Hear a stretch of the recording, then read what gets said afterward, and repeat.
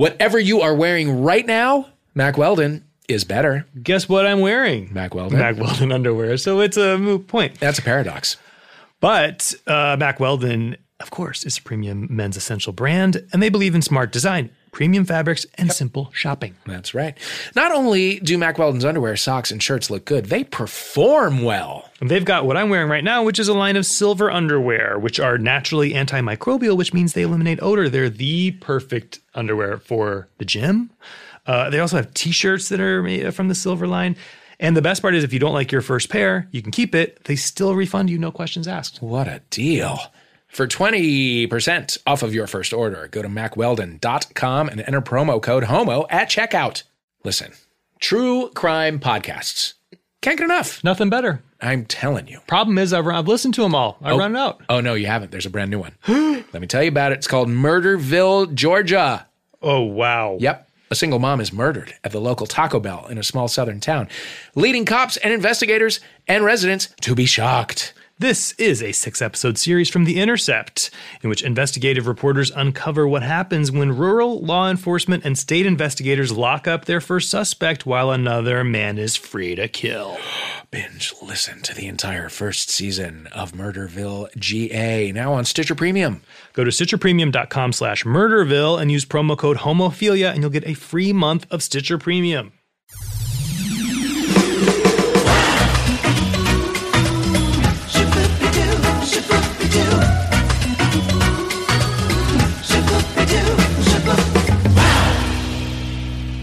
Oh, hey, Matt. Dave. How are you?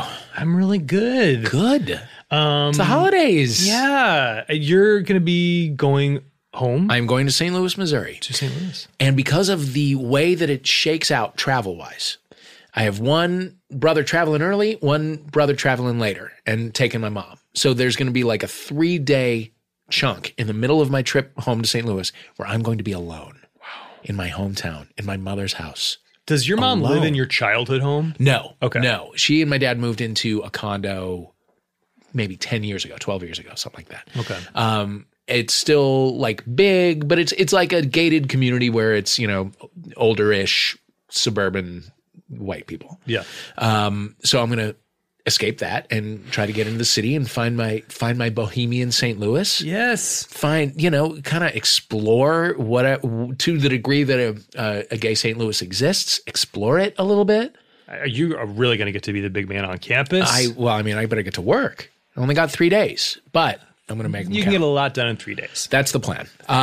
You're staying here? I'm staying here. My mom's coming to visit. I love that. And very excited to see her. We're going to see Wicked. Oh, of course you are.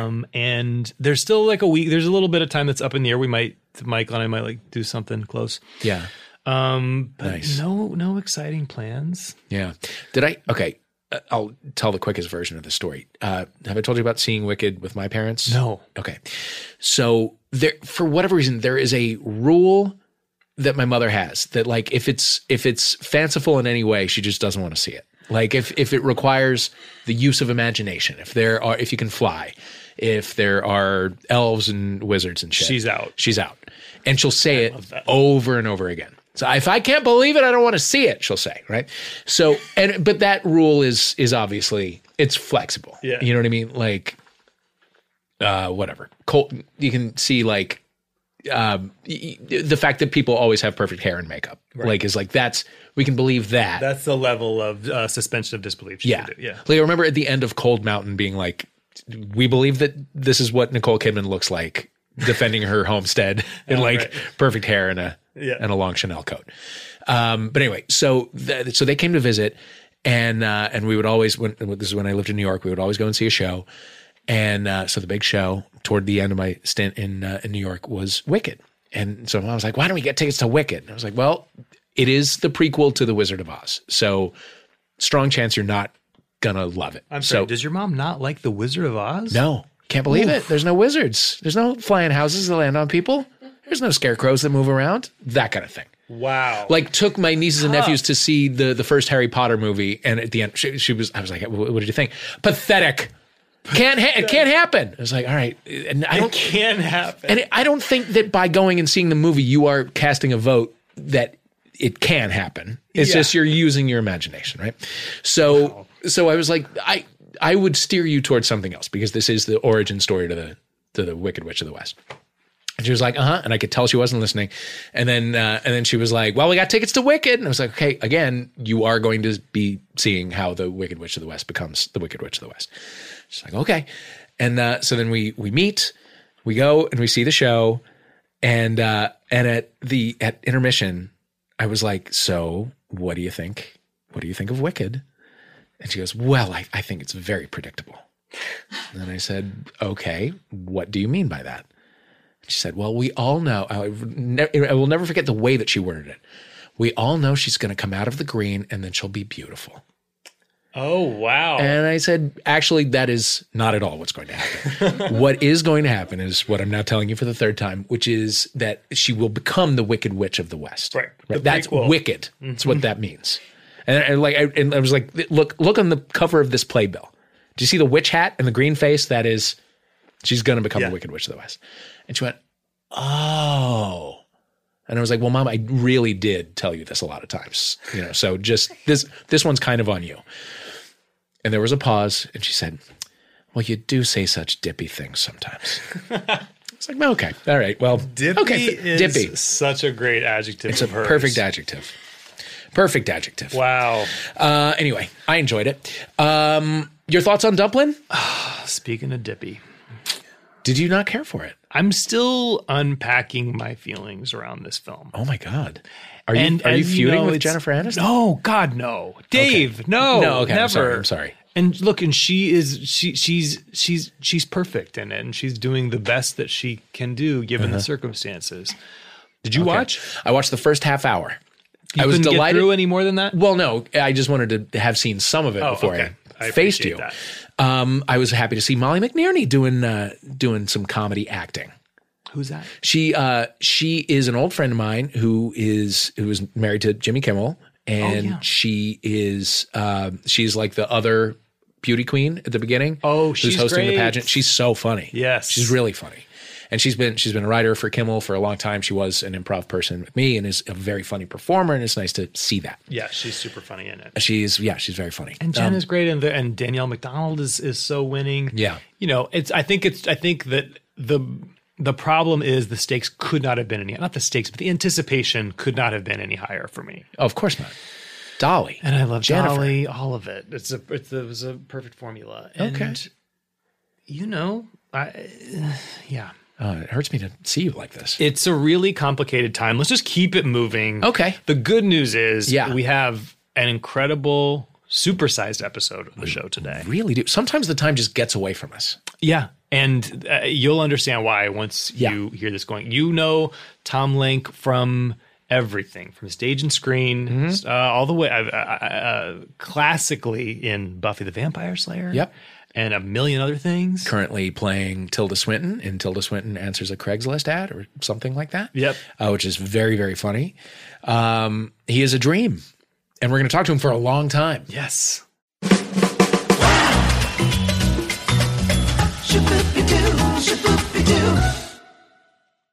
Oh, Dave, you and that hair. Matt. It inspires me and also enrages me. It's so full and Kennedy-esque. And here's the thing. 66% of men lose their hair by age 35. I'm nowhere close to 35, but I'm scared about what's going to happen when I get there. Your hair is full and delicious. It doesn't matter because the good news is baldness is optional thanks to forhims.com, which is a one-stop shop for hair loss and skincare and sexual wellness for men. Here's how it works. Hims connects you with real doctors and medical-grade solutions to treat hair loss.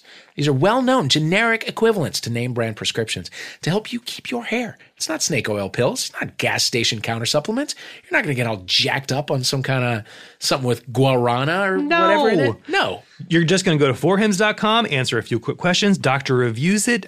They prescribe it for you, and products are shipped directly to your door. Mm-hmm. And our listeners are getting a trial month of Hims for just $5 today while supplies last. Oh, I'm going to need all those details. So I'm going to go to the websites. Their websites. Yeah. This would cost hundreds if you went to the doctor or the pharmacy. Go to forhims.com/homo. That's FORHIMS.com/homo. forhims.com/homo.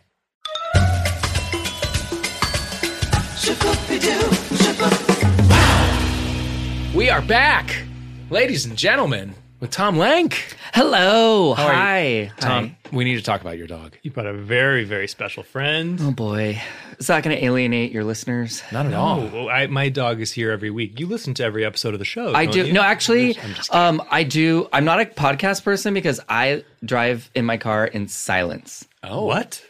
I don't know why I like it so much. I think I've created a meditative space, but I get all my thinking and thoughts and imagining things for the day in my car. But I find that I'm sort of alone in that. Not many people do that in LA. Everyone's trying to get away from their own thoughts, and you're trying to be with them. People are afraid to be with their thoughts. And sometimes I think people listen to too many podcasts and they just want to have other people's thoughts in their head and not their own. So I like to take time to reflect. But that being said, I don't listen to podcasts. I have listened to yours before because my friend Marcello, who's an avid listener who you met, kept raving about it. I'm like, you know what? I need to give it a whirl. Shout out to Marcello. Thanks, Marcello.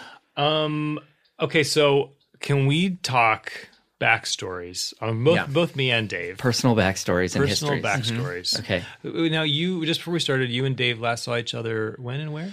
Well, I think the first time we saw each other. Well, I think I wasn't sure I had met you before or if I just was a fan of your work and your presence in pop culture. But I was on a date in San Francisco. It was Sketchfest. Yes, it was. Which I'll be there in January. If your listeners want to come and see me as Tilda Swinton at Sketchfest. Oh, yay. But I was on a date and we'd already shacked up. It was like reverse. I like to do reverse date. Sure. Where you not uncommon. Fuck first, basically. You hook up via an app. A friendly app, and then have the date after. Yeah. And you were sitting next to me, and I was like, I am mortified that I'm having classic first date dialogue in front of you. Because, because you were alone, right? I sure was alone. And when I'm alone, I'm listening to everyone around me. So I was like 100% he's listening to everything I'm saying. And I'm like just doing the lamest, most boring LA, like someone who's from LA in another city on a date. Yeah. And I was mortified the whole time. That time I was too deafened by my own self-consciousness about being alone to really ever hear anything else. I had spent the day with Matt Bronger, who had a show that night, right? Okay. And so we were just out like roaming the city. And like we had Bloody Marys, and then we ended up at some other place, and there was a band, and we're like, oh, let's stay here for a while. And then because he's Matt Bronger, can just be like, oh, I've had 5 drinks, I'm going to go do a show. You know what I mean? And just go and crush on stage for an hour. And then meanwhile, I'm like, oh, well, now I'm just drunk and alone. and so there was that restaurant that was very near the Airbnb that I had, and I had their burger, and I was like, I guess I'll just sit and have a burger. I don't even know if I brought a book to pretend to read. But I sat there very much alone. And then I was like, oh, here's Tom Lenk, who's hilarious, who's right next to me. How mortifying. I was like, please don't be judging my date right now. I was saying things like, because when when normies go on a date with an actor, they find out you're an actor, like, oh, what have you been in? And you're like, oh God, I don't want to list my resume, but how do I have how do I just be normal? And seem cool? This person's a doctor. Right. I have deep shame about admitting to the fact that I'm an actor on a date. And just the whole thing was so awkward. But there was a movie. What was the movie that was on the screen? It was like Pretty Woman or something. Wasn't it? Maybe it was Pretty Woman, and then finally I just had to be like, I'm sorry, you're sitting next to me, and I must acknowledge that we're both this watching Pretty moment and Pretty Woman, and we have friends in common. I don't know if we know each other from things, but Oh, that's how you broke the ice with Dave. Yeah, there was a moment on the TV, and we both like my day was like not aware of how like funny this moment. I can't remember what was the thing that was on. What? I don't know. It was some big dumb movie that we've all seen 100 times. I don't remember. Okay. Anyway, how did you guys meet?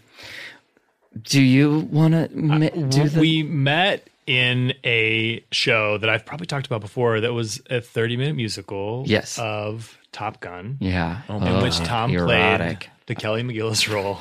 What? Iconically and dug into that character in a way that even she couldn't. That was, I'm not much of an actor, but I couldn't not laugh throughout the entire show. That was Who are you? I was like a sidekick. I was like was I Slider? No. I can't Were you remember their names. Iceman? No, I wasn't Iceman. I was Iceman's sidekick. Which I think is Slider. I was Slider. Yeah. Then the whole thing, if you have, most people haven't seen this, it's just like homoerotic, not overtones, like blatant, just homoerotic. The movie is so shockingly homoerotic. Oh, yeah. It's really just It's homosexual. reminding people Yeah, it's just straight up gay. of the gayest movie of all time. So you were Rick Rossovich.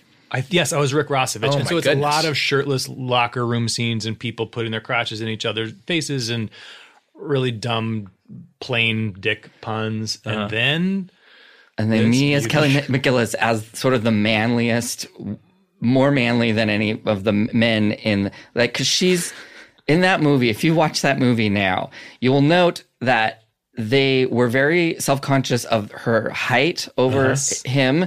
So anytime she's in a scene, like the motorcycle scene, she's leaning the whole time. In the bathroom scene, when he like follows into the bathroom, she is leaning on the sink. Like there's a lot of leanness. So I like to call attention to her lean work. She's just always sort of to the side. and she also like has kind of almost an accent, an affect that I hadn't even noticed until your interpretation. Which is what? Let's hear. Oh, I'm trying to remember.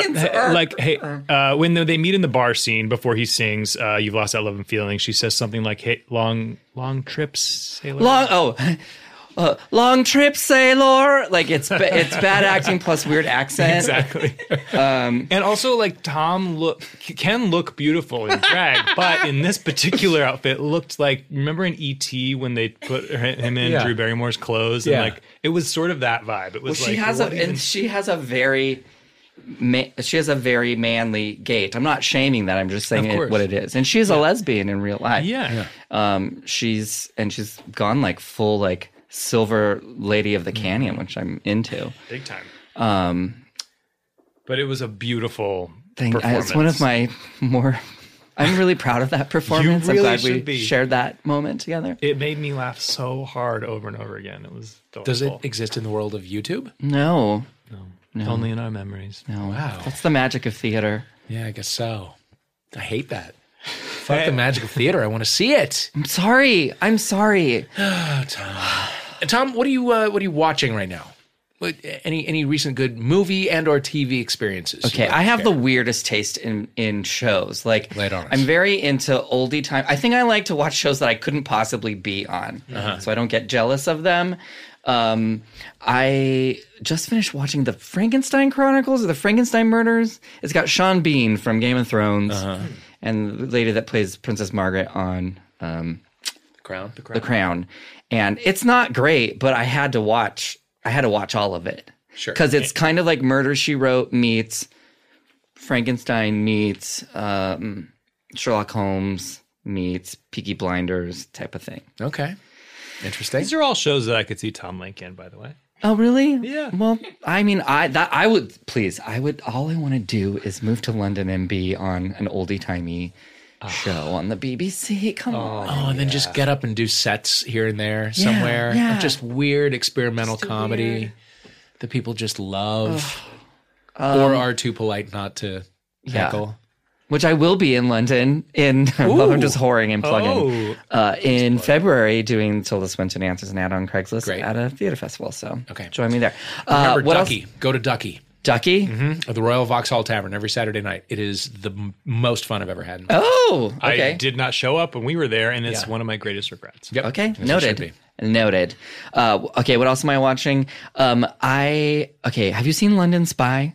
Oh, I keep telling him to watch. It's literally a show made for Dave Holmes. It's made for you. Yeah? It is made for you. It is a classic spy murder mystery, but gay. And it's like they crawled in my brain and were like, oh, we're going to make a show for you to watch. Yeah. But and it blows my mind that it was just like, I don't know, it was on originally the BBC. Like, they make a show for me, and that's considered like mainstream yeah. for them that everyone will watch and no one cares that. Like an incredibly hot love interest, a great kind of like classic spy show structure where it's like regular person and then like, oh fuck, I have to be a spy. Yeah. But also with is it Charlotte Rampling? Yeah. No. Sort of French but British. Yeah. Was that her? Someone she has like such that. a weird. Yeah. She has a weird accent. If it's not Charlotte Rampling, I think it it is. Be someone in someone that like that. space. Yes.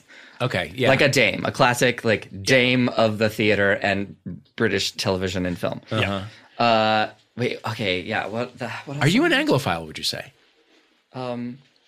No. Yes. I don't know. Because it sounds like it. Because some people, I'm not one of. No, I'm not like a quote unquote Anglophile. Because I just feel like that person is like, I went to Oxford and for my semester abroad and all that kind of thing. But I just do love it there. Yeah. I mean, Dave's So I'm one of those people minus the like. Yeah, I try not to. that thing. I'm coming to realize that I think as a youth I laundered my gayness through Anglophilia. You know what I mean? Do you think it's because there is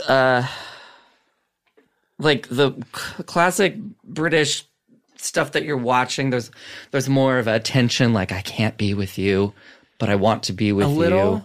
I mean, I get that from all the things I watch, like Downton Abbey or Game of anything oldie timey. Is there that tension exists because of the constraints of the woman can't express what she's truly feeling. So do we project our sort of gay struggle onto that? Like I can't be with the person I want because I'm not out. I'm in a time period where gay is not a thing yet, or it hasn't come to my state or county. It's a secret. And like the rules of traditional masculinity seem a little different. Yes. Yeah, they are a little bit. And you can be a little foppish or gentle and that's appealing. appealing. Yeah, there's so many like gentlemen. Maybe that's where the term comes from because they were. Okay, speaking of, I just was in London last week, and on the plane on the ride there, first I watched Crazy Rich Asians, cried uncontrollably. It's so good. Which I don't know, is that a cry movie or was I just on the plane and I was, both. Okay. I would say it was elevated by the plane. Okay, good to know. Unintended.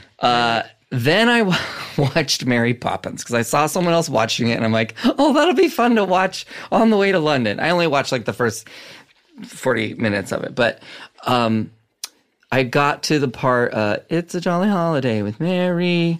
Will you get in trouble if I go through the lyrics here? Not at all. I think we'll. A gentleman like you are few, though you're just a diamond rapper. You'd never think of pressing your advantage. Forbearance is the hallmark of your creed. Our lady needn't fear when you are near. Your sweet gentility is crystal clear. Oh, it's a jolly holiday with you, Bet. A jolly, jolly holiday with you. Okay, so is rape culture so ingrained that you'd never think of pressing your advantage? Oh, yeah. Is she saying that to Bert or Bert? Yes, she says that to her. Does that mean that at that time period of both when's Mary Poppins? Mary Purpose. Is that just turn of the century oldie times? Yeah. Plus 1964.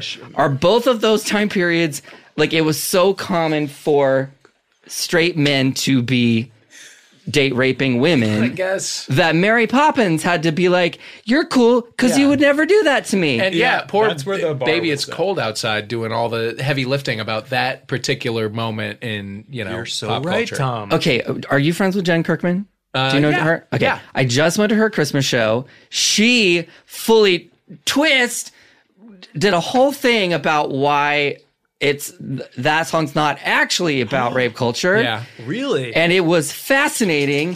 And I'm so sorry, the dog is shaking it out over there. Oh, a happy dog. Sound holding for sound.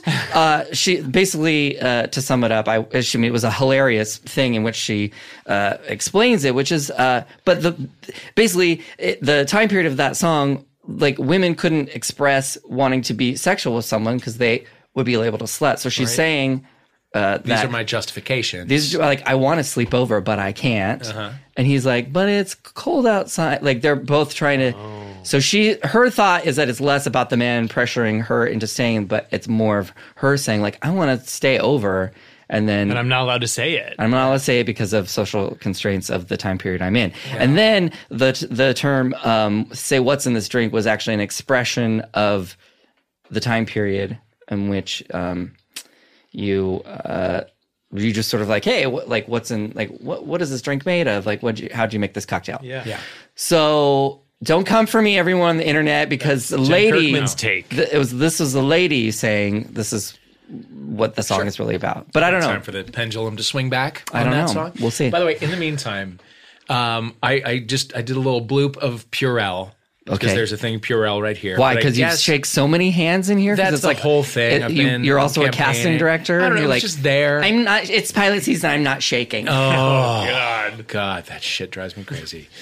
And I guess there is some dried Purell in the thing, which caused it to go like way askew. And it's now as though I came all over you. It is like a jizz on the sleeve. All over you, and I'm Almost so sorry. Jackson Maine Street. And you didn't notice it. I knew that something had gone awry with the Purell, but I didn't know that I got splooged. Anyway, there's a lot of fun going on in here. There's a great dog. So... Are there any like Oscar movies, like holiday movies you've been watching? Screeners? You know what? I haven't got any screeners. I haven't either. SAG is mad at me. I don't think it's started yet. I don't think it's started, but I'm paid up. I made sure this year. You know what? TBQH, I'm just mad at the straights. Really? I'm just mad at straight men. Get it out. I'm tired. I just don't want to watch their movies anymore. Did you see Boy Erased? No. Okay. Is that what you're talking about? I don't know. Is it? What is that? Well, because Joel Edgerton made it, and it's the gay conversion movie with Lucas Hedges and Nicole Kidman. Oh, I haven't seen it yet. Yeah. But also, I'm mad at everyone and everything because I'm tired.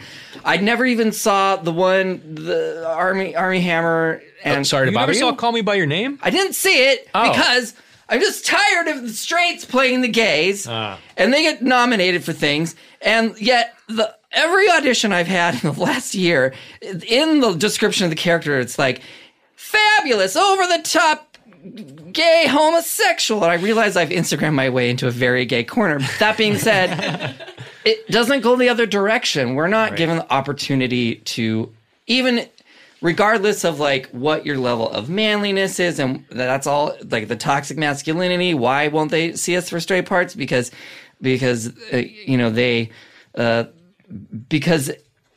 everyone has to be so manly. It's not their. I get it. It's been ingrained in us by society. But like, how come I'm not going into audition for just like guy who works in an office that has no description of his sexuality in the character description because that part is assumed straight, and they would never.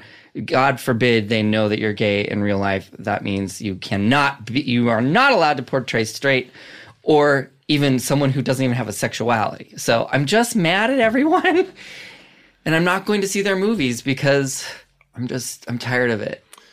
Is that crazy? No, do you think I'm being negative or no? That fired up my blood as well. You're right. It's a bummer. There are so few examples of things that I feel like would meet the criteria which I think are good criteria. I will say like things like Ryan Murphy shows where, yes, there is a straight guy playing a gay guy, but also there's like 4 other gay or LGBT people or LGBTQ behind the camera, in front of the camera. Yeah, like, and so there's multiple parts. So there's definitely the opportunity. So though Evan, what's his name, is playing a gay character, Billy Eichner is playing a straight character. So that's cool. But I always think about people like who's married to Maggie Gyllenhaal. Peter Skarsgård. Skarsgård. He's not a particularly classic manly man, right? I would go as far to say that he has a very effeminate energy, and he plays plenty of straight characters, murderers. Right. And why is that? Because we know he is straight in real life. Therefore, I guess that means he's believable as a straight character. Right. So that's just kind of where I'm at these days with all of that. But we're in an interesting time in terms of like representation and acceptance, because you are part of a flock of gay guys who work a lot and are known, but you are, like largely known for playing a funny gay character. Yeah. And then it becomes like a prison of your own making almost. Mm-hmm. Well, and it's, every time I start to talk about this, it's not funny. And it's like, am I going to go make a thesis report am I going to grad school with this? I don't know. Am I going to get like a gender studies master's degree? I don't know. I don't know my life anymore. I just feel like, when my entire IMDb list is like gay best friend, quirky gay sidekick, my note to the media overall would be like, hey, let's make these characters the lead role, who has the adult problems, who, like, classic example, I was on a show about witches called Witches of East End, and you never actually found out that my character was gay, even though, because like lines got cut. There was no mention of anything. It was always just, hey girlfriend, tell me about your day. Oh, those earrings, you can't get away with them, they're not cute. Like, and then they just killed me off, and you never learned anything. Oh, by the way, they killed me off by a monster with several blue penis-shaped tails, and I froze frame it, and the penis goes in my ears, and at one point the blue penis object goes to my mouth. Oh my so gosh. You killed me with a blowjob. I think that's a hate crime. That is a gay hate crime. Death by 1,000 dicks. Fictional hate crime. So yeah, like why is that still happening? I don't know. That's my take on it. But like that could be said of any minority. So I'm not alone in this. And in fact, it's worse for various other minority groups. Of course, yeah. I mean, that's a whole other thing. But I feel like for this group of gay guys that I'm talking about, that I feel like they've all been homophilia guests. But it's there. There's also a period that I don't know. I guess I don't know if we're still in it, where it seems like then we tried to like course correct, and it became like he's the gay friend, but he doesn't act gay, and how that was a cool new approach or something. But there's something really. I think still gay guys didn't get to play those parts, right? And it was what's his name on Happy Endings? Yeah. So there was this definite reward for manliness in gay portrayals, but but it seems to be like those are the only two things that exist right now. That and then like I did a show, and thank God they cut the moment, but both the straight director and the straight producer gave me a line reading, and they're like, no, you say it like this. No. Yes! Oh, yeah! Like they wanted, that's the line reading they gave me. And they would not move on until I gave it to them. Yeah. And I was so panicked in that moment, because I felt like, okay, if I do what they say, I'm selling my people up the river. I'm going to have to report myself to to GLAAD for like terrible portrayals of gays in the media. So I was like all that's going on. And also like I booked the job and changed a whole bunch of things so I could do it, because it was a recurring character. Still hasn't recurred, but it's like in that moment you are at the mercy of like, if you don't play ball here, your job, you don't get to have a job. Yeah. So what do you do in that moment? So I did what they told me, and I'm assuming it was so offensive that's why that moment got cut. Thank God. But I mean, and like the overall sort of arc of that character was like he's married to a woman, but clearly is gay, which is kind of an old trope, if you ask me. But also, thank you. Thank you for the job. I need the health insurance. Can't wait for him to recur. Yeah. I've been told, like, going out for like panel shows and whatnot, where they're trying to select like 4, whatever, like get the chemistry right for 4 people. I've been told more than once, for the gay guy slot, they want somebody really gay. And it's like, they're comfortable enough to say that, not to me, but to my agent, knowing that will get back to me. So I don't get to live my fantasy of sitting in an office and just being like, "What? Tell me what that means. Tell me what that means. Like, say to my face what that means." And I'm not leaving until I get an explanation. Well, and I bet that they probably think like Dave gets it. I mean, this is basically a compliment. Like that's probably. Yeah, I don't know. You're not gay enough for us to book you on the thing. Yeah, what is that? That's what the fuck does that mean? That's not a compliment. Like, so you're basically just reinforcing all of the toxic masculinity things that we know. Yeah. But also that really gay guy, he needs the gig too. So great. Right. But I don't know, we're all there. It's kind of a spectrum. Like we all have different sides to ourselves. Yeah. Like I don't know, in certain, like when I'm watching RuPaul's Drag Race, I'm screaming yes and all the things. So I don't know. There's no right answer. No, there's not. It's just it's frustrating. It's Have you gotten? You know what it is? It's because the straights are still in charge. Right. And the more I'm hearing myself talk about all of this, it's like I don't know if it's up to me to try and change it. Like my complaining about it isn't going to change the thing. It just make your own content. That's the only thing I can learn from this is to just, and that is why I keep making dresses out of garbage on Instagram until it becomes its own TV show. God damn it. And why isn't it yet? I don't know, because the straights are still in charge. Yeah. Yep. And because a lot of the gays that are in charge are they're maybe self-hating or don't want to do anything that, because it's still not mass, it doesn't have mass appeal. There's a great article that I skimmed in the waiting room for therapy. I think it was in The Atlantic, and it was like the Queer Eye and Will and Grace are back, and we were so excited the last time they were on because it was the beginning of the LGBTQ gay boom in being present in television, and we were so excited, and then it never happened. Yeah. And now these two shows are back, and they're again still kind of the only two things. Yeah. So where was I going? Nothing changes. Nothing changes. So create your own content and just keep making it until there's enough followers or enough fans of the thing you're already making that then they have to pay attention. Yeah.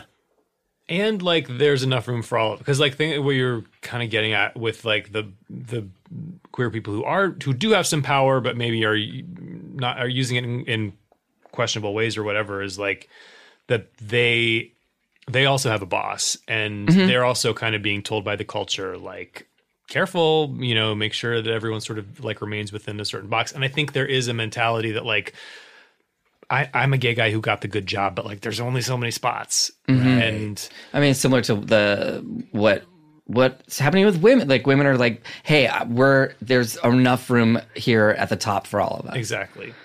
But maybe, I don't know if it feels even weird to talk about it out loud. Like I'm just going to say this. Because I am appreciative of the gay roles that I'm playing. Sure. But because they are few and far between, that means there's not that much opportunity and that means like all the gays are gunning for those roles, and we're all mad when we don't get it because so if you're only calling us in for those parts, there's not much work. So I'm grateful for the gay work I'm getting, and I dare a casting director or a producer that's listening to this to bring me in for a straight part or a non-sexual part. Yeah. Or bring you guys in. Yeah. Book it. Book the fucking thing. Give me God, I'm a dancer. A dancer dances. Give me a part to hang on. I don't know where I'm going with that. Oh, God. Am I going to cry right now on your podcast? Listen, we hope so. That's the goal. We're trying. I promise not to cry. I swear I'm not having a mental breakdown. No, this is important shit. You got to get out. Couldn't be a safer space for a mental breakdown. I'm allowed to be talking about this. 100%. We're going to cut 80% of it. Cool. Should we take a little break? Yes. And we'll be back. I'm crying now.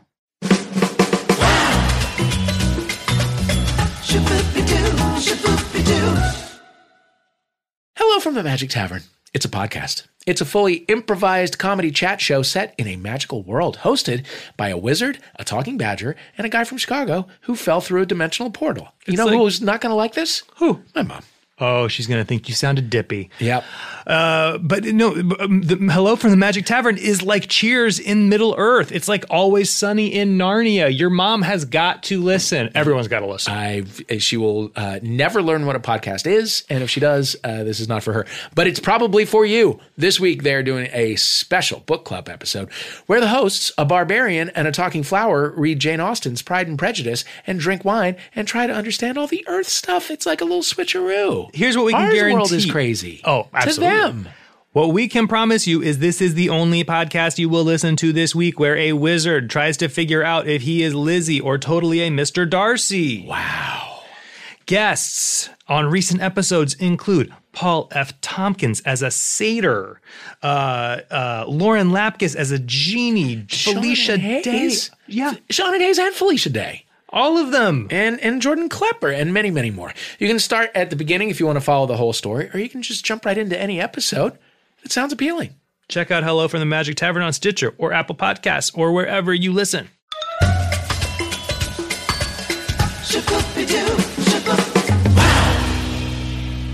And we're back. And we're back, people. We are back. We're No back. longer crying? I pulled it together. No tears left to cry? No tears. Is that a song? Ariana Grande. Yeah. What do you think about her?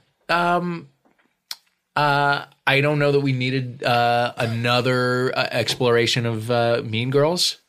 Yeah. You know what I it seems mean? like, yeah. It was a perfectly fine movie a long time ago, and I think we can leave it alone. Yeah. Now it's a musical. We've wrung every drop. Wait, can I ask you about a controversial thing in pop culture? Ooh. Sure. What you guys think about it? Yeah. Okay, so we all know the thing with Kevin Hart. Have you talked about that yet? Okay. So then today on Twitter, who was it? Nick Cannon? Yeah. Drudged up some tweets from Sarah Silverman, Amy Schumer, where they Chelsea Handler use the word like fagbird or yeah. gay, whatever. What do you think? What are your thoughts? Well, do you? I have two competing takes. Okay. One is that I ultimately, and this is an unpopular opinion that I've had throughout this whole conversation about like when people make the like Mike Pence's gay jokes or like that Putin and Trump are secretly fucking and our community understandably is offended by that. Yeah. I personally, I'm usually not offended because the people making the jokes, I feel like I already know that those are allies. Right. And yeah. I think that it's a joke about homophobia, those people's internalized homophobia. And that to them, that would be the worst possible insult. To the person saying it, it's like, of course it's not. Like they are, you know. However, to all the people in our community who are offended by it, I absolutely understand why. And ultimately, Billy Eichner did a whole spiel about this. This is the other side of it that I also agree with, is like, ultimately, just don't say that word. Just leave it out of your mouth. Yeah. Even if you are like a Sarah Silverman or someone who is clearly a friend of the community and is clearly like not homophobic, you know, like to me, there's no question in my mind. Right. Does Billy say, are we allowed to use it? Yeah. I think just overall, no. Like, let's all just move past it. My feeling is that all of the Sarah Silverman, Chelsea Handler, Amy Schumer, all have said questionable things, but they also have employed gay people. Mm-hmm. They've all like, and like at high levels, you know, they like Chelsea Handler brought Guy Branum to the world. You know what I mean? Yes. That cannot have been an easy sell for E. You know what I mean? So their allyship is not just words, it's actions. And also they have a history, maybe not in every case, and maybe not in the cases that we're talking about here, but they have a history of saying, I didn't understand what I was saying when I said what I said, and I'm sorry I said it, and I won't say it again. Which Kevin Hart and, you know, the people who are saying like, fuck you, why can't you take a joke, don't apologize, you know? Yeah. Yeah. So it's just a different thing. The bigger thing that I think to drudge those up as if they're somehow like comparable to what Kevin Hart did and said is so absurd to me. When like what he said was a pattern of truly homophobic and hateful statements. Yeah, and the people who I think finally convinced him to do the right thing and just fucking apologize and step down and say that you were learning and growing and going to do better. It bugs me. It's similar to the Louis thing where it's like you didn't fucking know this before. The information was all out there. It was there. And Roseanne, it's like, if I knew about this before, then surely the people in power did too. And they just didn't correct it until, the internet was angry enough about it. And I think I bet he didn't lose the job because of the jokes. He lost the job because of the lack of an apology. Because that's the thing. I'm not like, again, I'm just over straight guys. Like I don't care about your I'm not going to watch your straight man stand-up comedy special because I could just care less about it. So like, I'm not so mad about it. It's like, if you would have said, you know what? Yeah, that was like a not cool thing for me to do. Like, I should learn from that and like moving on. And I'm happy to host the Oscars. Like that would have been fine with me. Like I don't I'm sure I've said something stupid. Like there is a quote unquote joke that I thought I made in I did a storytelling show that I took to Edinburgh, the Fringe, many years ago and filmed it as a documentary.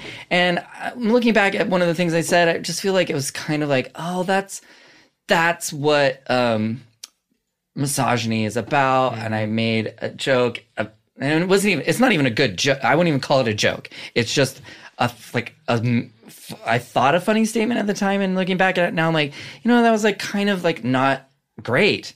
And I would be more than willing to acknowledge that and be like, cool, that's where I was there. I didn't know, but you're right. He did know that that's not a cool thing to be saying. Well, and when he was told clearly this is not a cool thing to be saying, he stuck by his guns and did a fucking shirtless Instagram video being like, no, I'm not going to apologize. Here I am in front of steal my happiness. 30,000 people at my audience. I think the bigger issue is that, maybe Sarah and these ladies use a term that is like not great, but so many gay comics came from Chelsea's show.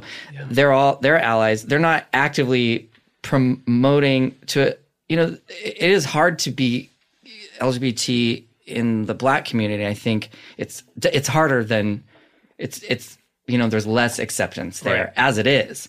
So you have a large mainstream audience and you are promoting that to them. I think that is the big issue that is hurtful. And I think these other ladies they don't have a history of that. And they're actually working and actively helping our community. Yeah. Yep. And also, what's the fucking joke? Like, you'd break a dollhouse over a child's head? That's not a joke. Nope. Like, at what point do I laugh at that? Like, I just don't get it. It's like, it's sick. And also anytime some career crashing thing happens to a straight guy, I'm like, cool. Why am I pouring water so loudly right now? I'm my feelings aren't hurt. I'm not gonna worry about you. You're fine. You've made so much money. Also, his career's not over.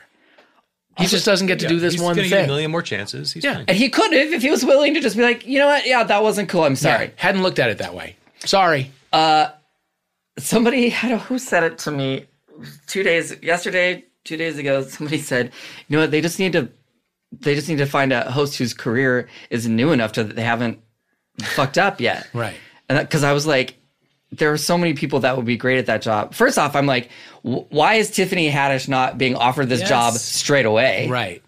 After the year that we have had, like, why wouldn't you hire a woman to host the thing? Yeah. And she would be legitimately fucking great at it. People would be so excited. Yes. It would be more timely than the show's ever been. Yes. Like, because I don't know, even the year of James Franco and Anne Hathaway would pale in comparison. Also, I'm assuming it was a bunch of gays that were at the Academy that were the ones that like, oh, you need to apologize before we can move forward with this. Why are they hiring that dude anyway? Right. I don't know.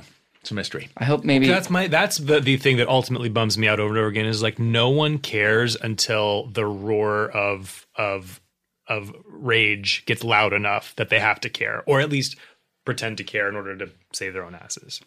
Now, do you think Kevin Hart has any sort of point in like everyone's too offended? We're offended by everything. Because I mean, sometimes I'm like, oh, when people are up in arms about something, I'm like, I can't take care of your feelings right now. Mm-hmm. Everyone's being too sensitive. So I don't know. What do you think about that? I mean, there's sort of something to it, but I'm rarely sympathetic to a comedian who like makes, insensitive. Like insensitive is like the mildest possible word for. I would break a dollhouse over my child's head if I saw him playing with it. Exactly. Like, it is not funny. It's like it is. It's just, like know who you're talking to when you're talking. You know, like Jerry Seinfeld complains that like he made he said people scroll up on their phones like a gay French king, and like it was in front of a college audience and they didn't laugh. Mm-hmm. And so he's like, college kids are too insensitive these days. I'm never going to play another college. I would say college kids are more like, develop that joke. Like you can't just say you can't just say gay and have people laugh the way that you could 20 years ago, or the way that he still could now at the casinos that he plays, because people will go and see him because they're so excited to see him. Right. Like a 19-year-old, knows him from reruns, and then if you come with that fucking lazy shit, then it's like you didn't serve your audience, so that's your fault. That's you being sensitive. And I think there is I never want to fall into the like people are too sensitive camp, because it's such a slippery slope, and you know what I mean? Right. It's like politically correct culture exists to protect people who need to be protected. Right. As a super liberal person though, do you ever find yourself looking at a tweet and be like, oh my God, this isn't a thing. This isn't an issue. Why are you? Right. Like I find myself having that response, and then I have to be like, don't turn into your father. Don't. Right. Like be open-minded. We gotta, but there is so much of it all the time that I do. Yeah. I don't know. Well, also the internet has the ability to take 6 things off of Twitter and make it seem like a cultural movement when it's not. Like, a couple weeks ago, there was they aired Rudolph the Red-Nosed Reindeer, right?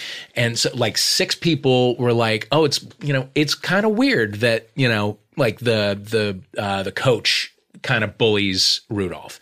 And it's weird that like, whatever, the lady reindeer can't join the search party for Rudolph because she's got to stay at home and do the cooking and whatever. Like there are a lot of regressive things. And so like 6 people on Twitter pointed it out.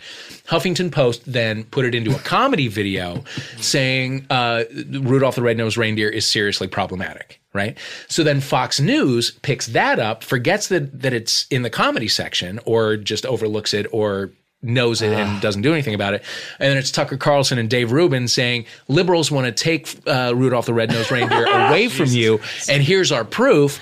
And it's like, now it's turned into a thing when it was literally 6 tweets. Yeah. And you can find 6 tweets that say anything. Yeah. Do you think, because this was like a big thing in musical theater when Broadway, when My Fair Lady was coming back, and everyone's like, really? Do we got to rehash this again? Yeah.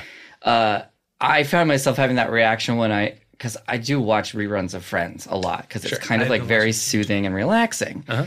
But like every few episodes, I'm like, damn, that's homophobic. Uh-huh. Like if Joey touches Ross, they're like, ooh!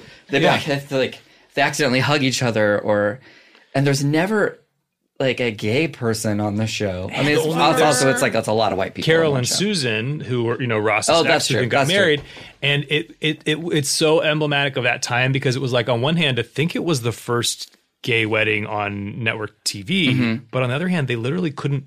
We didn't see them kiss at their own wedding, right? And the entire blow of the last joke of I think the episode is Phoebe's storyline is that she thinks she's possessed by an old lady or something, whose whole thing is I can leave you alone. My soul can go to heaven as soon as I've seen everything. All, of course, leading up to the moment that they kiss, and Phoebe goes, "Well, now I've seen everything." Oh God! It's like Jesus. Well, Christ. do you think am I still able to watch? Can we still be a fan of Friends overall, knowing that there are problematic things in it from the time period? Like, can I still let my kids watch Rudolph, even though it is slightly problematic? Like, what are our rules on like vintage things? Oh boy. Well, Friends, is timeless, and all of Jennifer Aniston's I know how much you guys have been dealing with the divorce. I know that she's a hot button issue for you. She's doing great. We're fine. We're fine. Okay. I just want you to know that I supported you throughout all of your Jen Aniston induced hysteria. Yeah. You have to take it in its context. Yeah. Are we allowed to enjoy something and be like, you know what, that part isn't cool, but that was the time period, so we're going to acknowledge that. Yeah. And it's also interesting how homophobic that show was and how little I noticed it. Being 24, 25 and like loving it and just having that not even register, because that's just the way we lived. Mm-hmm. That was the water that we swam in. And how white it was. Just like shockingly such a white version of New York City that doesn't exist. Right. But we must pivot. What? Pivot, ball change? Mm-hmm. To you. Oh. To your love life specifically. Oh, whoa.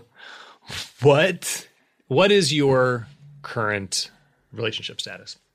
Did this San Francisco Grindr trick endure? Oh, no. But I will say that gentleman was it may be like the best sexy times I've had. Really? Why? Was with that guy. I don't know. Just like we did all the things. Like everybody did all the things. Yeah. Wow. Great. Well, we know what that means. Just Tom is fully covering his mouth. Oh boy, what's so embarrassed to talk about sex? We are here with Powerverse Tom Lenk. Powerverse. Oh. So was it just a personal connection? It just was like, as I said, the hookup came before the date, and it was just like when you. Also, by the way, I have no judgments about like sex before drinks before sex. The rule. I have to wait 3 times. No, I'm done with the rules. No.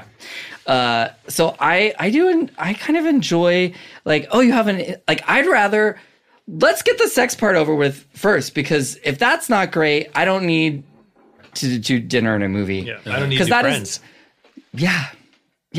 Like the thing that's interesting when you go on a Tinder date and the build up to all of that is I find that people are so not willing to be like, hey, what do you like to do in the sack ahead of time? Because like, why waste our time if we're not going to be compatible? Uh-huh. So you go through all that, and then the sex isn't compatible, and you went on 3 dates because that person waits till the 3rd date to do that maybe. And it's like, ugh. So sometimes I just enjoy like, oh my God, the sex was great. We had a great connection. Hey, let's do that again. Why does people never want to do it again? What does that say about me? But like, oh, we had a connection. Let's go on the date now and actually talk. Right. I'm curious because I was always just so squeamish about like sex first, not because I had any moral judgment on it. I was just like scared, and I felt like I needed the social lubrication of like, we've had drinks, we've done that dance before we do it or something. So I'm curious, like in a situation like this where you pretty much get right into it, just what those first moments are. Like, somebody's opening the hotel room door and you're immediately in and naked, or what is this is making me want to tell a story that please. Are we? I mean, Tom, this is a safe space for you, Tom. We need it. Because I mean, I have so many stories because I think for a good period of time, like I was finding validation in my like having sexual power, like able to like set a goal, do the thing, and it was a success because so much in my career I'm not able to control. And so for a long time, I like became great at like back when like Craigslist was a thing and having those encounters. But to me, I'm able to, like that instance specifically in San Francisco was kind of like go to their house, be like, hey, what's happening? Let's make out. And we're doing it. Yeah.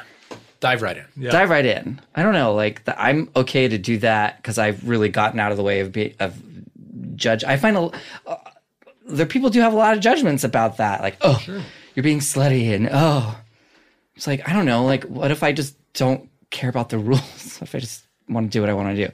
But I am thinking of a time. Okay, this is crazy. Okay, this is crazy. Okay. Just know around this time period, I also finally did go to therapy for the first time. And I've been with my therapist for 15 years. Wow. And I love it. It's great. This will just show you like how comfortable I got in that whole like hooking up situation. I'm trying to remember the exact details. Okay. So I found a thing on Craigslist and it was like, okay, this will show you also the levels of like misogyny that are ingrained in our gay culture. I responded to an ad. A guy was looking for like a straight guy to hook up with, which is hilarious to me. And I was like, oh, this is hilarious. Obviously, I'm responding to it. Looking for a manly guy to live out your fantasies. Sure, that's me. So I sent my photo, and then the person sent their photo back, and it was a doctor that I had gone to previously that I had a physical with. And I remember the moment that I was having a physical and I was like completely naked on the thing. And it was like time for the rectal exam. Are we allowed to say that on this podcast? Okay. No, Will. Ryan, please beep out rectal exam. Just kidding. And I remember the moment that he was like, I'm going to need you to roll onto your side. I was so nervous, aroused, and sweaty and uncomfortable and excited. I was not erect, but I was very nervous. I rolled on the side and he had to peel the paper on the table off of me like I was a Tootsie Roll before insertion. But I had so many fantasies about this doctor. So anyway, when he sent his thing, I was like, oh, it's happening. Had you already sent your photo by then? I'd sent my photo. It was clear that I hadn't been to see this doctor in at least a year, and they have many patients. So it was clear that he did not recognize me. I'd sent my photo. He sent mine. I was like, cool. And he was like, oh, yeah, I have this straight guy that I usually hook up with, but he's out of town for a while. So, and I think this person had a partner and lived in Santa Monica or the Palisades or something. And I was like, oh, hey, well, my girlfriend's out of town. I created a whole storyline with a backstory. Of course. I said, hey, my girlfriend's in Orange County visiting her family. I think I said Jessica. So yeah, I'm totally down to meet up, bro. And I somehow inserted things that about snowboarding because I had been snowboarding a lot and it hurt myself recently. And I'd used that from on prior. Like I knew that if I dropped snowboarding in, that was like a level of straightness that I could like talk about, but in an honest, real way. Sure. And so for whatever reason, he didn't want to drive all the way to my place, and he couldn't host at his place. Of course not. I hope the sequel to Looking is hosting. And so I got a hotel room, a cheap hotel room in Santa Monica, and I wore a costume, which involved a backwards baseball cap, a flannel shirt, sort of baggy jeans, You got. But as I'm telling this story, I'm not saying any of this was good. There's so many fucked up layers to all of this, and I left the door slightly ajar, and when he walked in, I was watching football. What? Drinking a beer. I'm a monster. I'm so sorry. I apologize to the gay community at large for doing all of this. Oh, but it's just an act out of what everybody goes through at some point. Like in small ways, everybody does that. But you did it all at once. He wanted me to play this part. And it's funny to me because, like, on a scale of manliness, I am at a 3 at best, if it's a 1 to 10. And so the fact that I was kind of acting. I feel like in many ways on any first date, I'm like, what level of me am I playing on this date? Am I going to be totally comfortable and embrace both my masculine and feminine side? Or am I going to be trying to act bro-y or whatever? Right. So I was acting bro-y, and we had the sex. It was really hot, elevated by the fact that I'm playing this character. What did he say, this character? What was his greeting? How did he greet the doctor? Sup? I think I probably said sup, bro. Yeah. But yeah, he definitely fell for it, and the sex was great and super fun. And afterwards, I remember him being like, yeah, man, you were definitely snowboard. I can tell. Yeah. Which I was like, the legs are the last to go. She's got theater legs.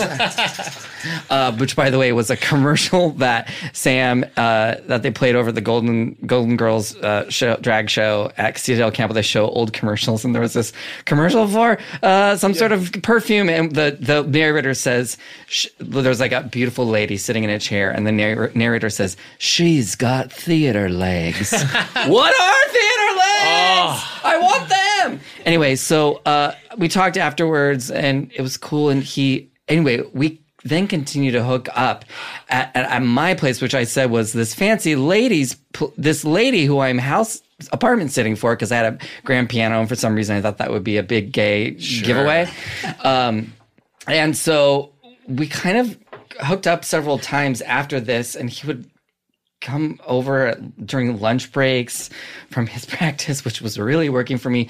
But I got more and more angry at his own homophobia that he needed to hook up with a straight guy. And I started, my character development progressed, and he'd ask me about my girlfriend weirdly, and I'd be like, "Oh yeah, we broke up." Or first she was like out of town again, then we broke up, and then it progressed into I'm because I'm bisexual. I'm like, "Oh, I'm seeing guys now." So like, I love that I was mad at his self-homophobia, but also mad at my own homophobia for playing into all of this, that I had to like kill her off, change the storyline, and that it was like this weird TV show that I was starring in, and your character was coming out. Oh my god, it's so messed up. Different stage of his journey. It's so messed up. The sex was good. Is, but it is a highly concentrated version of something that many people do in smaller, more subtle ways, 100%, all the time for years and years. And I will say that I'm grateful for the experience, because I learned. Because now I'm just not, when somebody in their profile on a dating app says like, "Oh, looking for masculine guys," or like if anyone says like masculine here, I'm like, pass. Yeah. No. Not for me. Not playing into your bullshit. Even though you are hot. And I know it's just weird. And I found myself being more open in dating to people, like a range of masculinity and femininity, and like not fearing the quote unquote gay voice and all that stuff. So I think it was helpful. It got it out of my system, and I did learn from that. Like, oh wait, this is what's messed up about the community at large. Yeah, you fucked that sickness right out of you. Yeah. How dare you? Did you ever cross paths with him again, like later in life? Oh my God, I forgot I just remembered the ending of the story, which was I went to New York and I had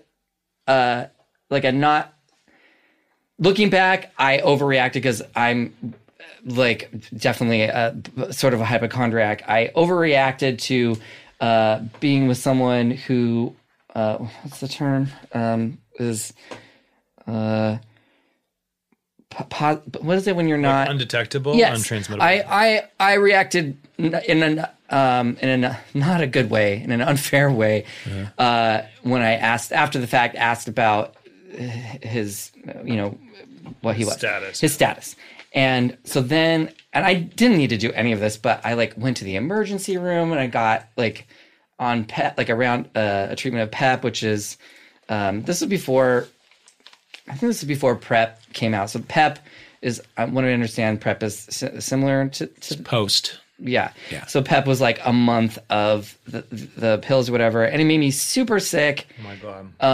And which is why I haven't been able to go on PEP, by the way. I don't know. Do we talk about that on the show? And we can. Should. So, and I think it's great. I think more people should talk about it. And I saw that Jack Kay was talking about it for Black women, which was important that people know, that ladies know they can to be on it. But so I can't go. I haven't been able to go on it because each time I've tried, I've had such a bad reaction of just being vomitous and heartburn. And one time I tried it and it gave me hiccups for 12 hours. I went to the doctor. No. I'm like, am I making this up? He's like, there have been rare reported cases of uncontrollable hiccups.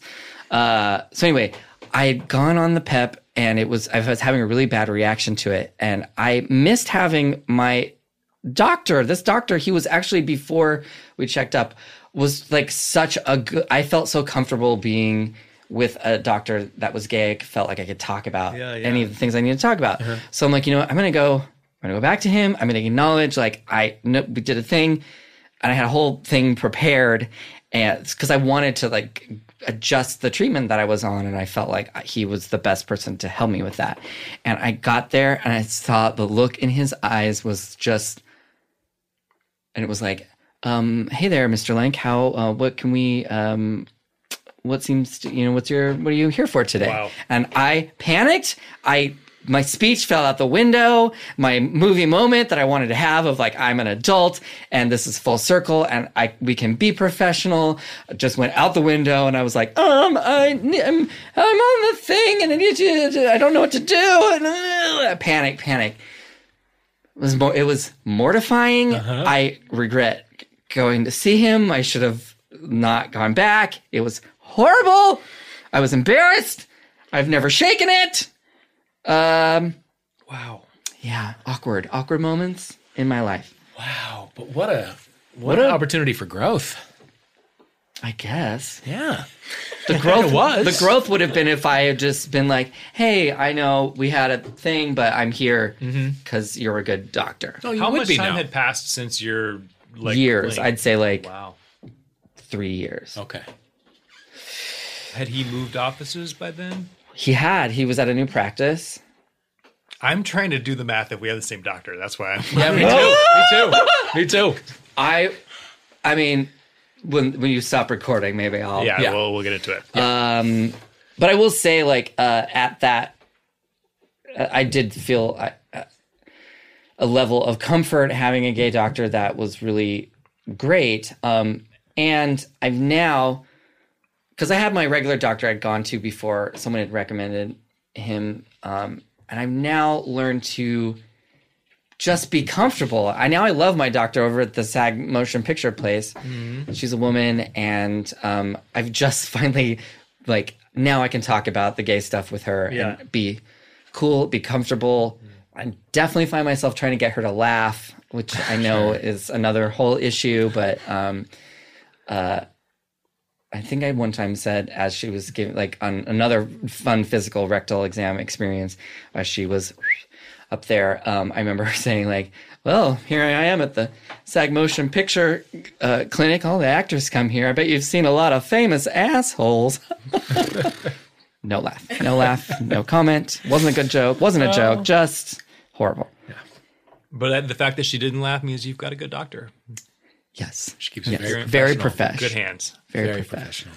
I like when now I'm so comfortable when she calls. She's like, are you alone? Yes, I am. It sounds like I'm on speakerphone. Is anyone there? And I'm like, no. She's like, okay, now we can discuss. Like, yeah. Tom, I've never, I don't know why you did create a safe space here. Yeah, absolutely.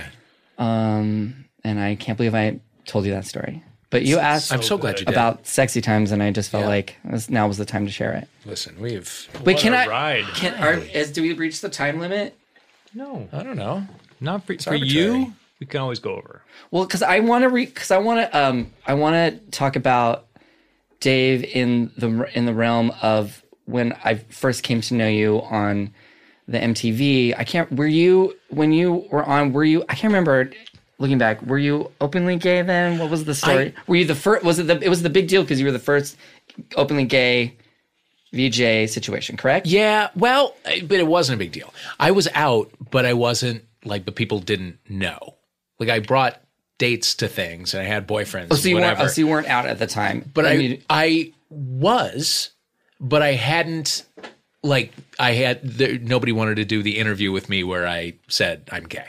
But did we know you were okay? I'm sure I know that I said things on the air. Okay, but I don't think anybody ever really picked up on them. Because I'm trying to do the math because I'm going to just admit to this. My straight lady friend, Kat and I, and I hate when people do this because it's like when you say when I was there, like when kids say to me like, oh my God, I used to watch you all the time when I was in first grade I'm like, thank you for making me feel old. I know that was not your thing, but anyway. Tom, I've found my way to cope with that. So okay, great. Okay. I think I was in my last year of college, and my girlfriend from college, not my girlfriend, but my best lady friend from college, she and I were obsessed with you. Oh, and we both had crushes on you, and we were so.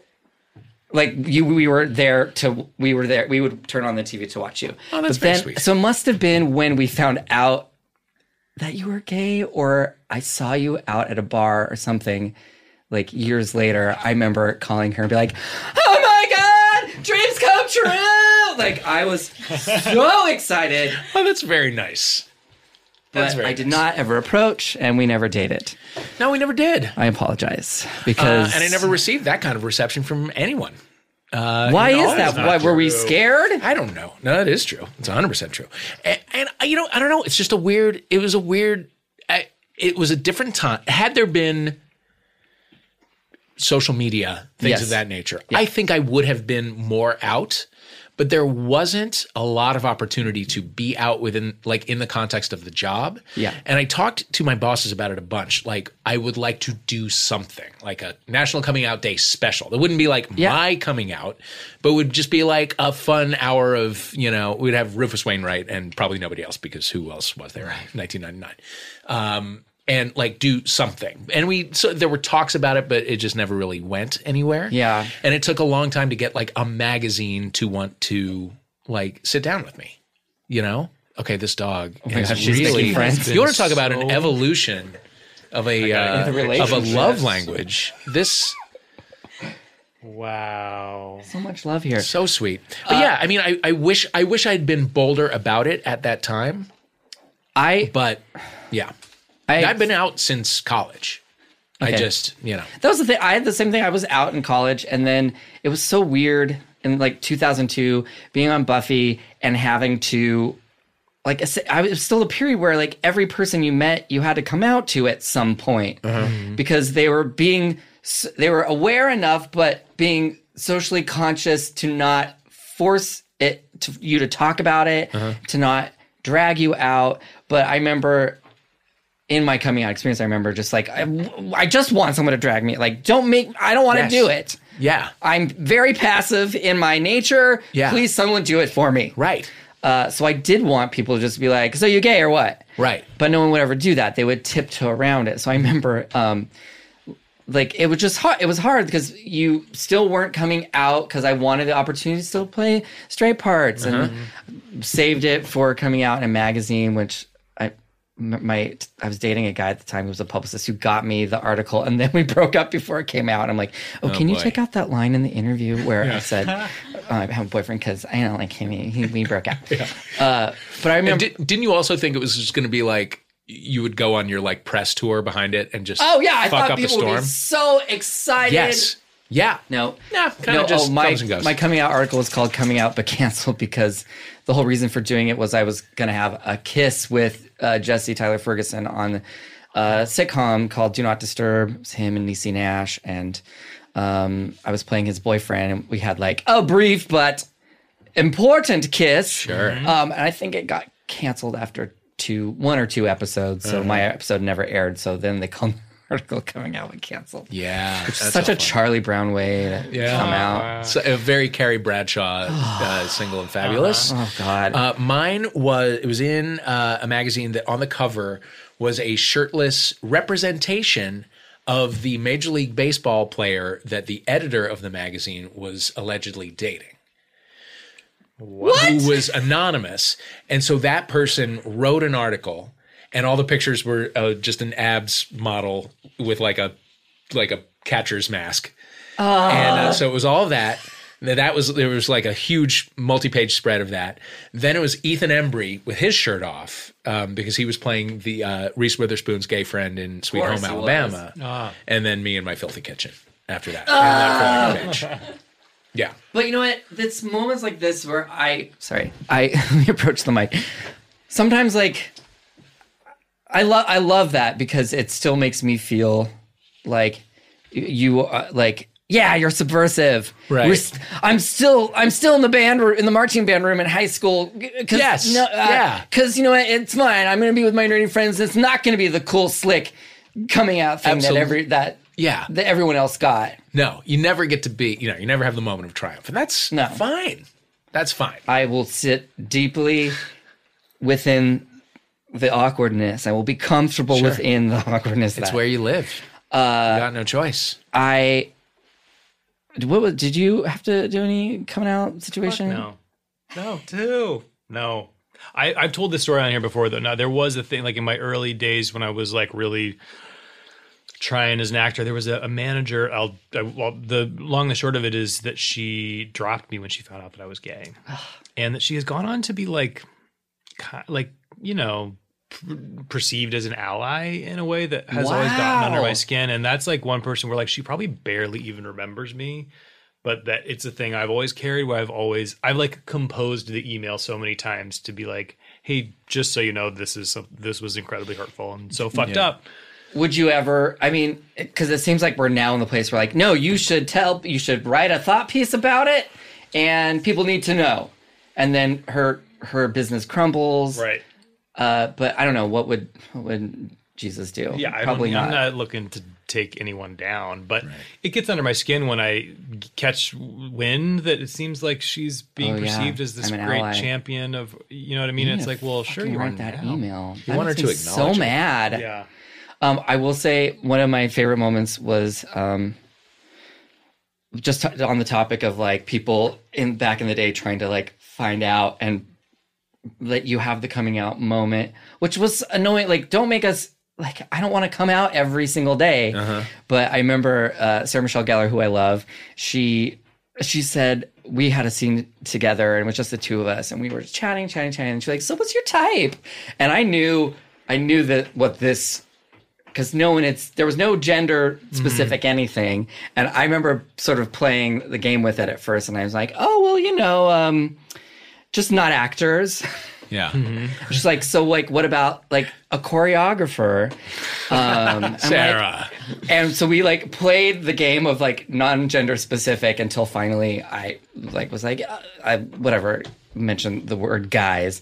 Yeah. And she's like, good, because I want to set you up with, who's the director, choreographer? What's his name? Directed the Queen Latifah movie. Directed Hairspray. Oh, yeah. Oh, yeah. Not Kenny Ortega? No.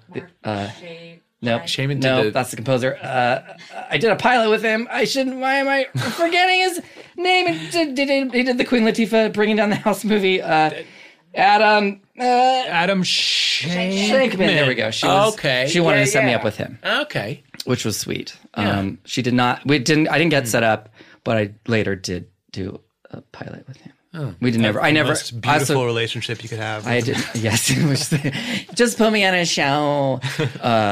Did you think that it was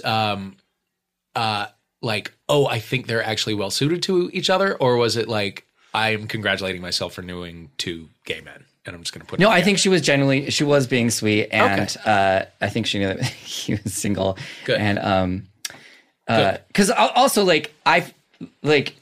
she was way more cool with the gays before I was. Like, she's like from New York, going to children's professional school, been in the business forever. Like, that's a girl whose gaydar was refined like 20 years before I met her. Yeah.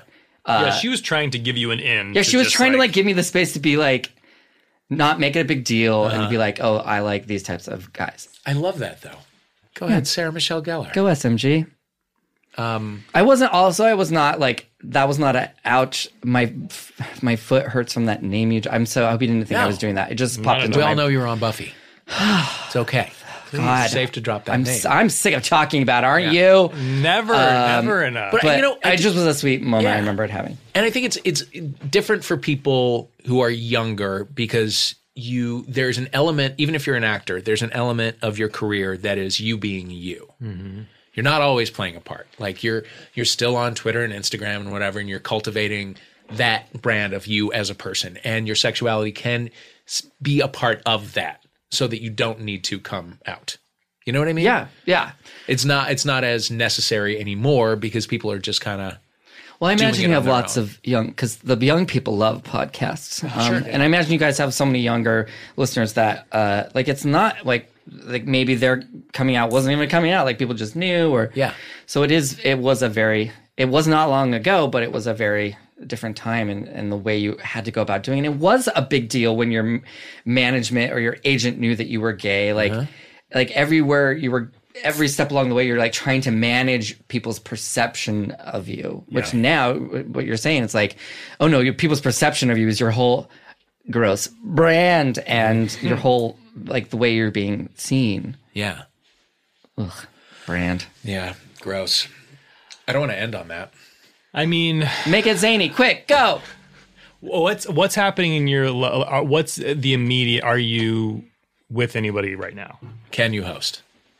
When does this air? What time of the year does this podcast air? Before the end of this year, will you be married? No, I'm not. There was a gentleman, but it was a long distance thing. It's very hard to date someone long distance. Well, unless the only way I think it works is if there's an end in sight, and this was not. No, and I think it's sad because he's gonna listen. Oh God, no, it's hard because like, what are you supposed to do? Like, you don't live in the same country, and we met via a hook. It was the same. It's the classic. He got lanked. Reverse date, hook up first, and then like, oh, I like you, you're fun. But it's it's just hard when someone does not live in the country and you don't get to see each other very often. I mean, you're not saying anything hurtful. Right now, I find that I'm sort of dating my dog right now. That's that weird thing. I'm also dating your dog. The love connection that's happening between Dave and Lucy right now has a crush on you. I love her. I just got her a couple of weeks ago, so I'm kind of just like, I don't want to have people over. I don't want anyone to like interrupt our time together. I'm not literally dating my dog. I just feel like she's my work wife. Yeah. She's who you're pouring your love into at the moment. Yeah. I'm kind of focused on her. And also was like not an expected, before we started recording, my two dogs have gone to live with their other father. Right. I have visitation. Don't worry, those of you who follow you're co-parenting in a way that sounds like it's actually very healthy. I go walk them 2-3 times a week, and they're now socializing with the new dog. But I was missing them, and I was on the LA animal shelters Instagram because I'm like, I don't want to go to one of those rescue groups that you like come and do a home visit and approve you. I don't need all that work. Right. So I just went to the Pound on their website and I saw a photo of her and I was like, I will go see if that dog is there, and if she's there, I will take her home. Yeah. And you did. And they brought her out to meet me. And I'm like, don't need to walk her. can you wrap her up? I want to take her to go. Yeah. Oh, well done. So if anyone is looking for a dog, know that you can just go to the Pound and take home a friend for the holidays. Due to the wildfires, California, there's a big overpopulation of dogs at the Pounds. Yeah.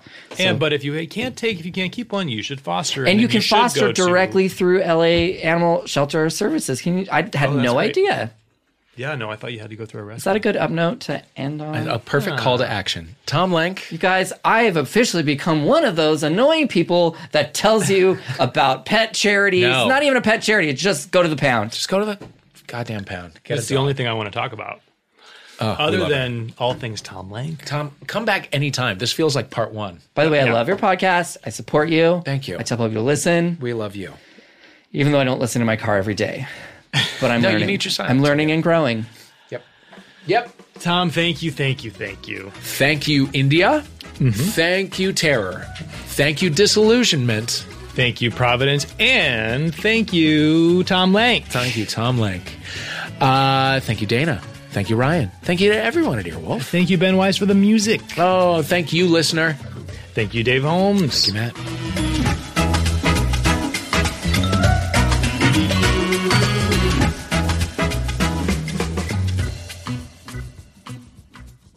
Hey, this is Arnie Niekamp from the Improv Fantasy Podcast, Hello from the Magic Tavern. I fell through a dimensional portal behind a Burger King in Chicago into the magical land of Foon, and I started a podcast. Season 3 has just begun with a brand new adventure to defeat the Dark Lord. If you're a new listener or you've fallen behind, Season 3 is a great jumping on point, and we've got great guests like Justin McElroy. I sound like a fancy college professor. 8 nuts.